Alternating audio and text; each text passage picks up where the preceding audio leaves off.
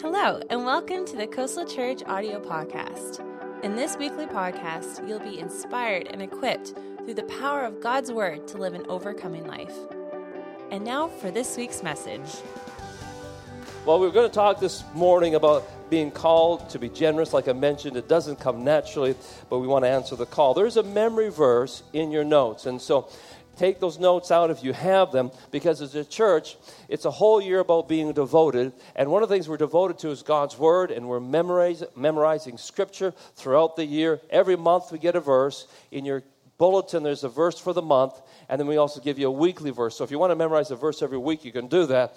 Now, you don't have to memorize the particular translation we give to you. Somebody was wondering whether or not, do I have to do NIV? Do I have to do King James, Message Bible? You can pick whatever translation you want. That's not the deal. The deal is to pick something that works for you, that you can remember, that it's something that you can use, especially when you need to speak it and speak faith into your life. So 2 Corinthians chapter 8, verse 7 is a memory verse for today. But just as you excel in everything, you're excelling in everything, and Paul's encouraging you. You're doing great in a lot of things, in your faith, in your speech, in your knowledge, in complete earnestness, and in your love for us. You guys are doing great. So Paul's encouraging them. Yeah, you're doing great. Then he goes on to say, see that you also excel in the grace of giving. And to give, there's a grace on your life to give. Without the grace, it just becomes a works thing. But when there's a grace in your life, and we live under this age of grace, thanks to Christ, when it's done by grace, not by works, it's a lot of fun. And I think the most exciting life to live is a life of a giver. The most miserable life is a life of a miser. Actually, that word miser is the root word for the word miserable. And typically, people that hold on to the things really tightly, don't release them, you'll typically find them to be miserable people. And you'll find generous people to be happy people. And there's something to that. So we're going to look at, again, the call to be generous. Last week, we talked about the Good Samaritan. I just want to touch on something there from the Good Samaritan story for a bit. There's kind of three sets of characters. You have the robbers in that story, and we learn from them that they had a greedy attitude.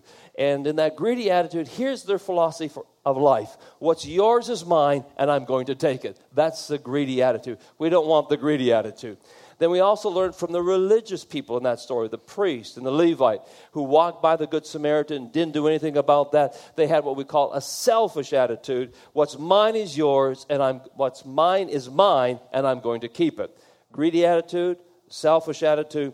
And then, of course, there's a Good Samaritan. That's where we want to end up. He had the generous attitude, and his attitude is what's mine is yours, and I'm going to give it to you. And that's where we want to be, with a generous attitude.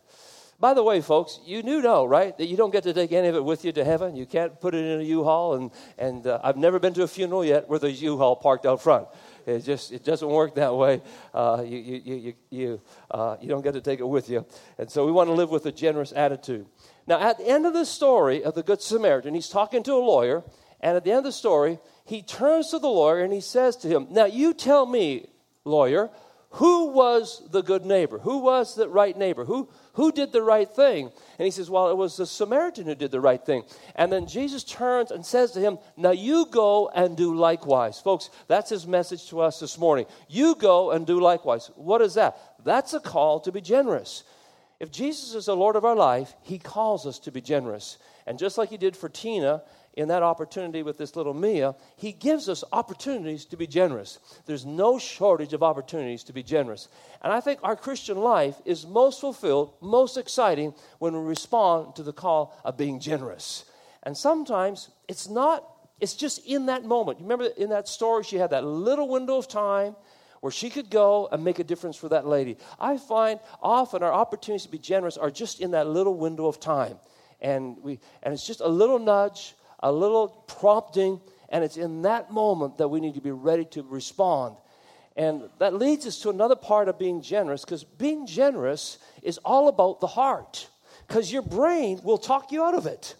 That's why the Bible says, trust in the Lord with all your heart and lean not to your own understanding.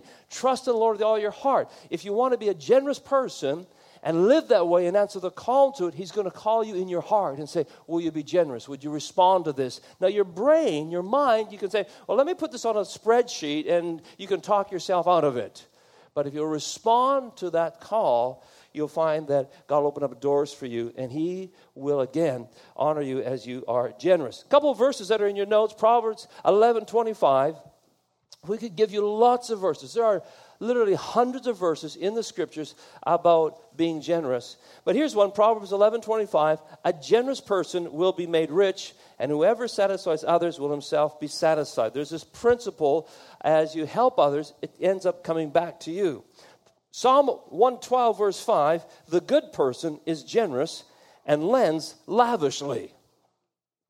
The good person is generous and lends lavishly. Acts 20:35. And remember the words of the Lord Jesus that He said, it's more blessed to give than to receive. Matthew 6:21, I think it's in your notes as well. For where your treasure is, there your heart will be also. Would you say that verse with me this morning? For where your treasure is, there your heart will be also.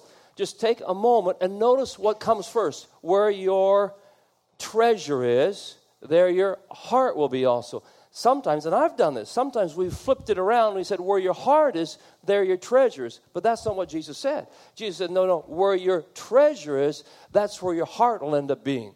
Now think about it. If you take some money and you invest it into some stocks, if you had $10,000 and you invested into Apple computers in 1999, you would be following Apple stock and you'd be pretty happy about it. Your heart would be in that. Wherever you invested your money, that's where you'll spend your time. If you invest a lot of money into a boat, or if you invest a lot of money into family, wherever you invest your money, your heart ends up being there. Wherever you put your treasure, that's where your heart will be. Your heart follows your treasure. And this is what the Lord said. Where you put your treasure, that's where your heart's going to be.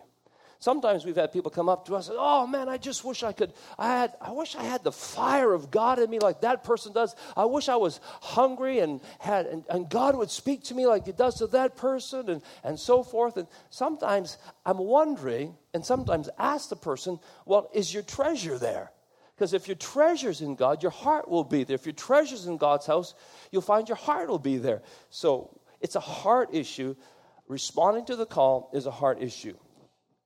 I have Luke 6:37-38 in your notes, and I gave it to you in the New King James Version and also the Message Bible, and this is a familiar passage. So let me read out of the Message first, and we'll go back to the other translation. Luke 6:37-38. Don't pick on people, jump on their failures, criticize their faults, unless, of course, you want the same treatment.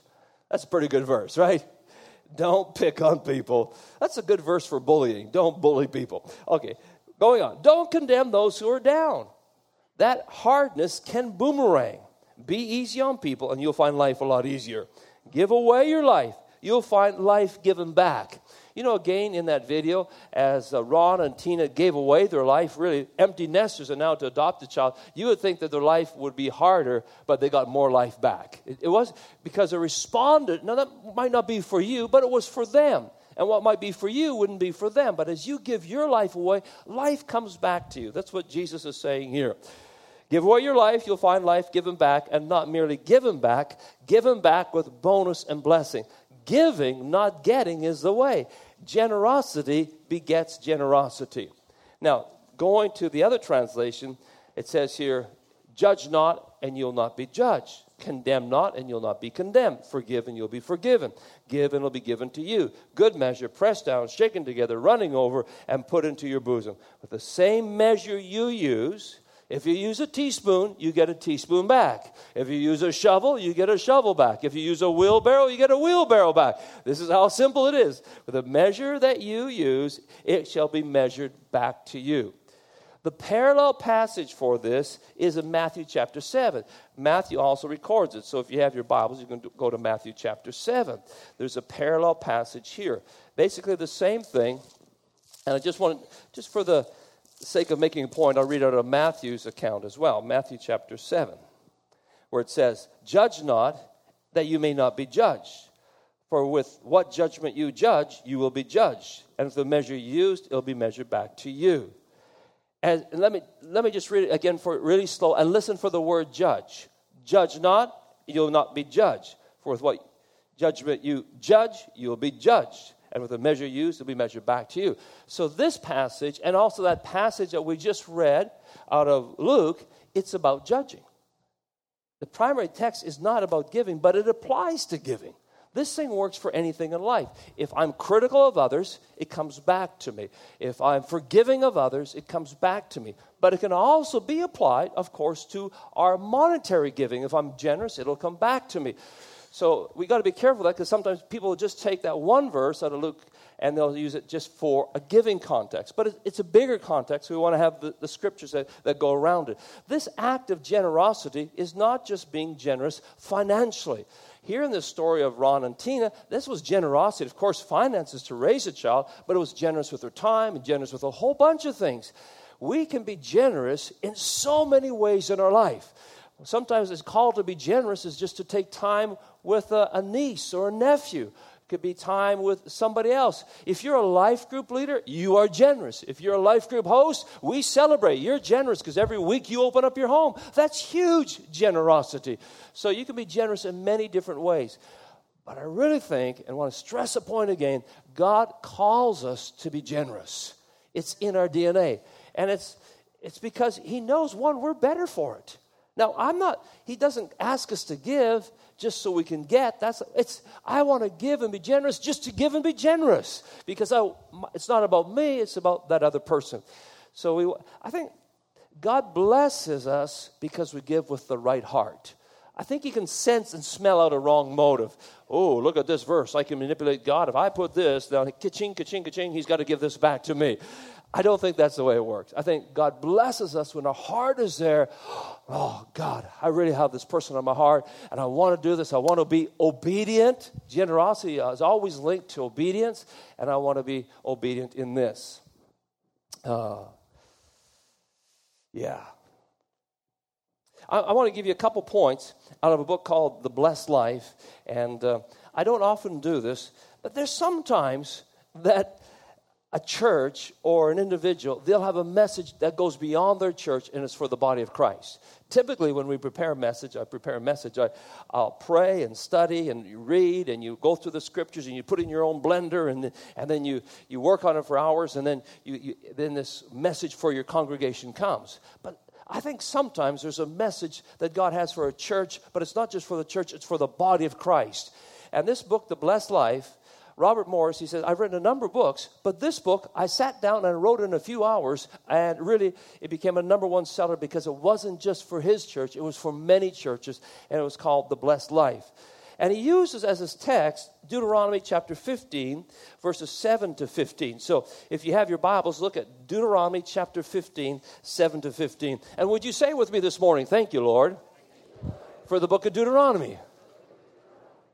Now, Deuteronomy may not be your favorite book, but it's a good book. It's a great book to read. And the principles that we have in Deuteronomy chapter 15 can be applied to our life when it comes to generosity.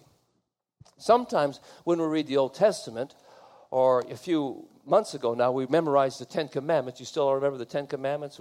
Maybe we need to do a review of the Ten Commandments. We're learning the Ten Commandments, books of the Bible, and so forth this year because we're devoted to His Word.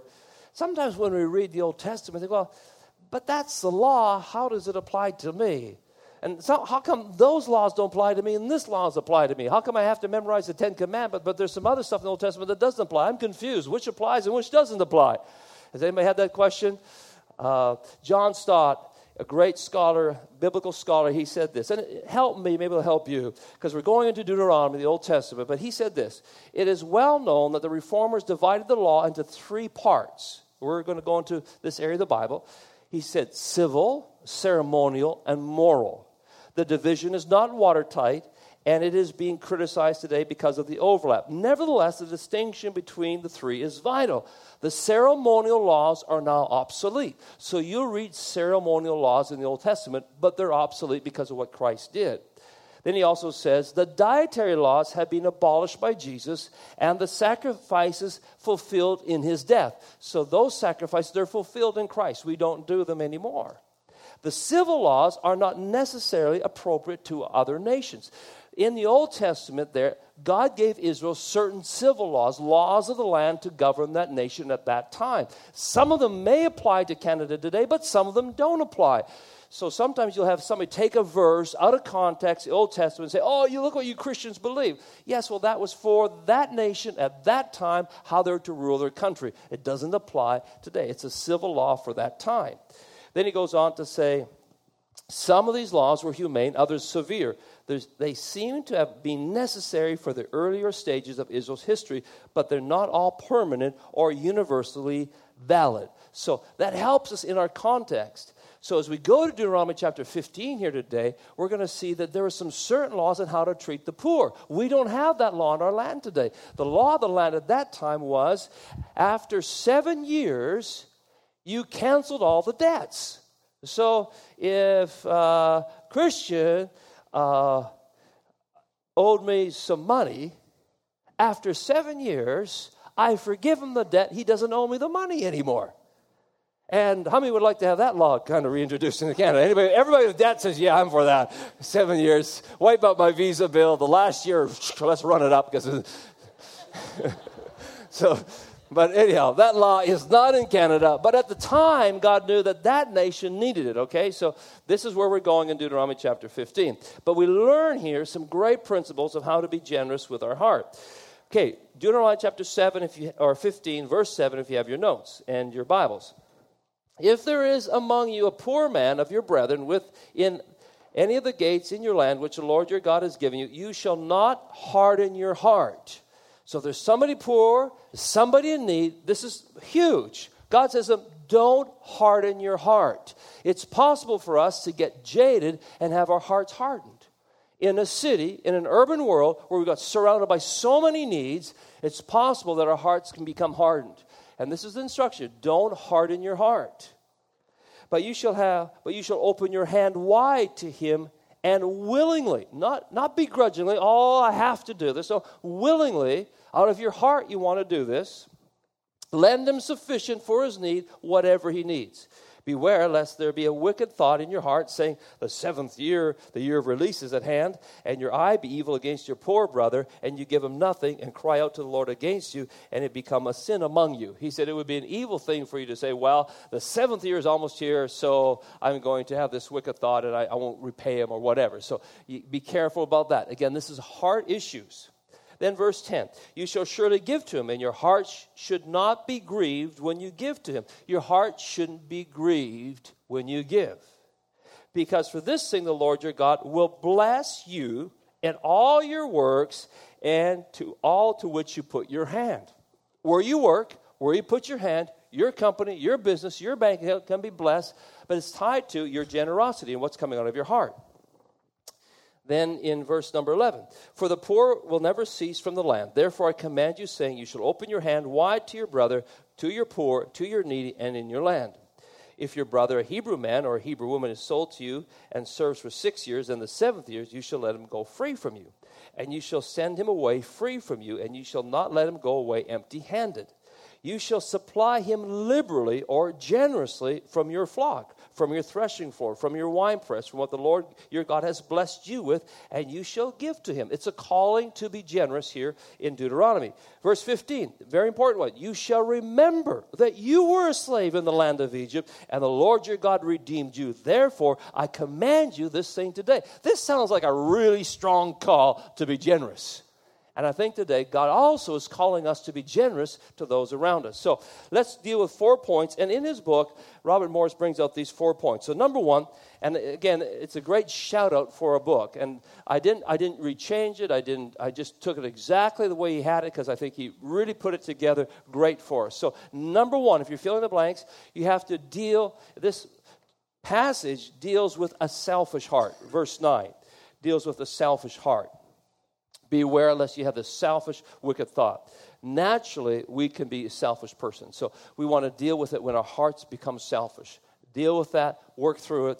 God didn't give us that kind of a spirit. There's a spirit of generosity on the inside of us. Secondly, we want to deal with a grieving heart. Verse 10, he said, don't let your heart grieve when you've given. Now, here's an interesting thing. Before we give, we're selfish, right? Oh, I don't know.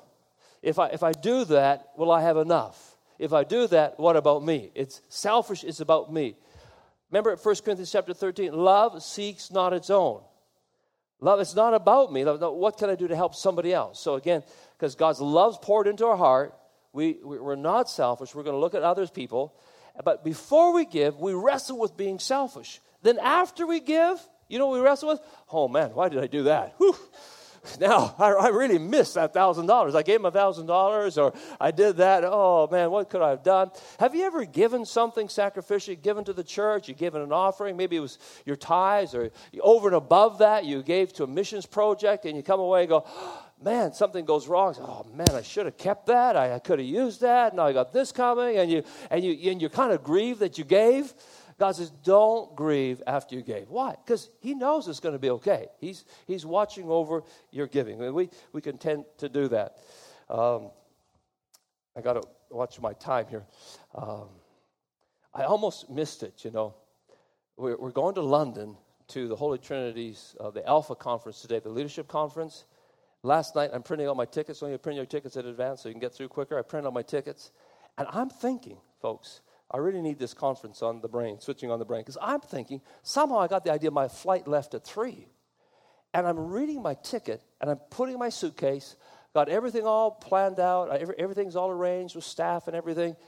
And I had this little prompting from the Holy Spirit, look at your ticket again. And I go back and look at the ticket, and the boarding is at 12:30. I go, oh dear, I have a problem here, because I'm planning to speak at the 11 o'clock service. And so anyhow, I was just looking at my clock and thinking about catching a cab and thinking, you know, did I have some money for the cab in my pocket? Because I should probably have some money in my. You have some money.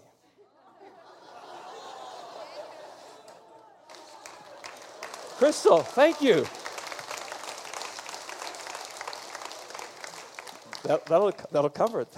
Thank you. You're called to give, I guess. That was tremendous. Thank you. Now let's take a look at this, because she just gave, right? That's pretty good. It's a good example right here. And now she's grieving. I give my $50. I was going to go for lunch with that myself. But Crystal, are you grieving? She's not grieving. You know why she's not grieving? I gave her the $50. $50 is actually mine. I gave to her. I set this whole thing up. But here's the point. And there is a point to this story. The point is, all your money, God gave to you. So why are you grieving when he asks you to give it?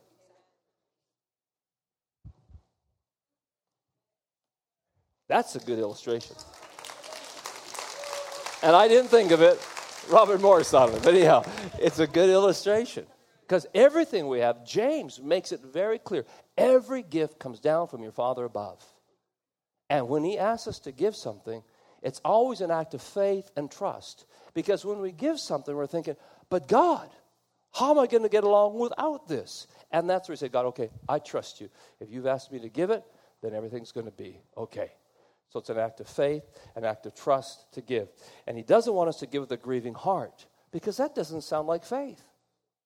Without faith, it's what? Impossible to please God.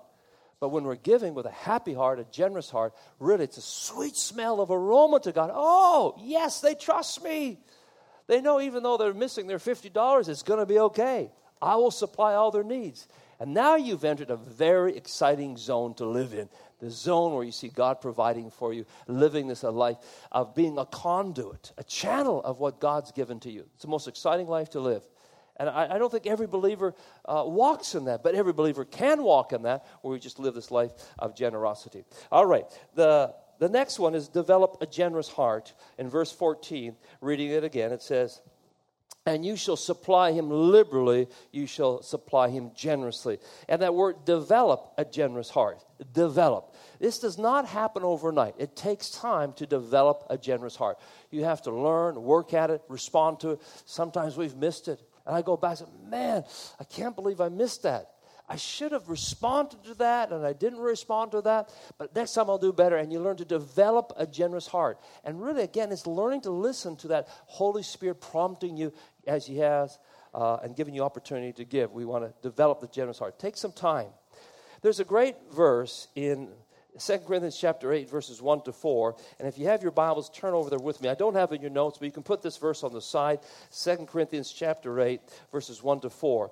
It's kind of a cool verse because a lot of times what you'll hear is somebody in a church service and they'll be saying, oh, can you please give to this? And I've been in some services. We don't try to do that here. It kind of turns me off when somebody really pleads and begs for money from the podium or for a church event. I think if God's in it, He'll supply. You don't have to beg and pull and plead. But this chapter here is actually the opposite. It's quite surprising.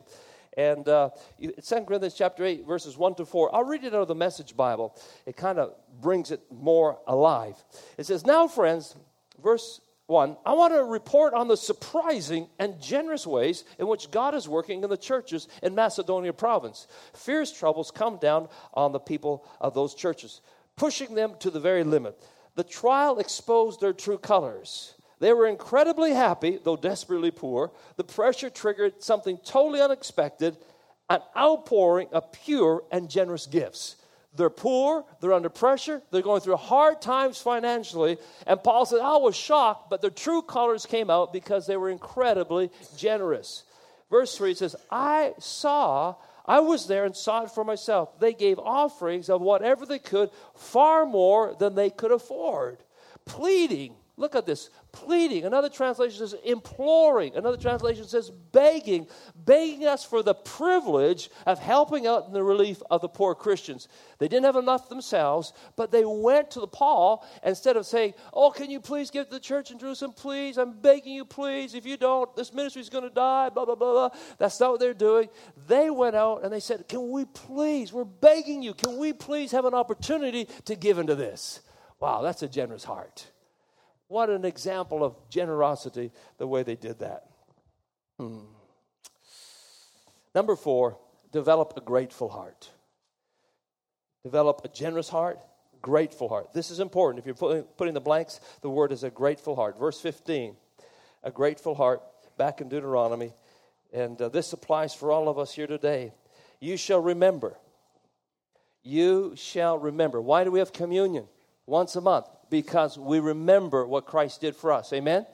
We remember. He said, lest you forget. Every month do this. Remember it. Here he says, I'm reminding you about something because you were captive in Egypt and I took you out of captivity. You were in chains. You couldn't be generous. But I took you out of a place that was a place of bondage and I brought you to a place of freedom. And one of the things that should help us to remember to give is when we think about where was I before? Oh, yeah. Sometimes we like Paul, we're looking forward, not backwards. But I think it's sometimes good to remember what I came from. What life was like before I had Christ. What it was like to have my mind tormented. What it was like to be in chains. What it was like to be oppressed. What it was like, and that, oh yeah, God, what did you do for me? Far be it from me not to be generous and help other people. You cannot give, especially to the work of God, and not see people's lives set free. When was it? Just last week we had water baptism. Was that last week? Yes. Time goes by quick. Or is it 2 weeks ago? Whatever. Where's baptism? First Saturday of May. Yeah, it was last week. And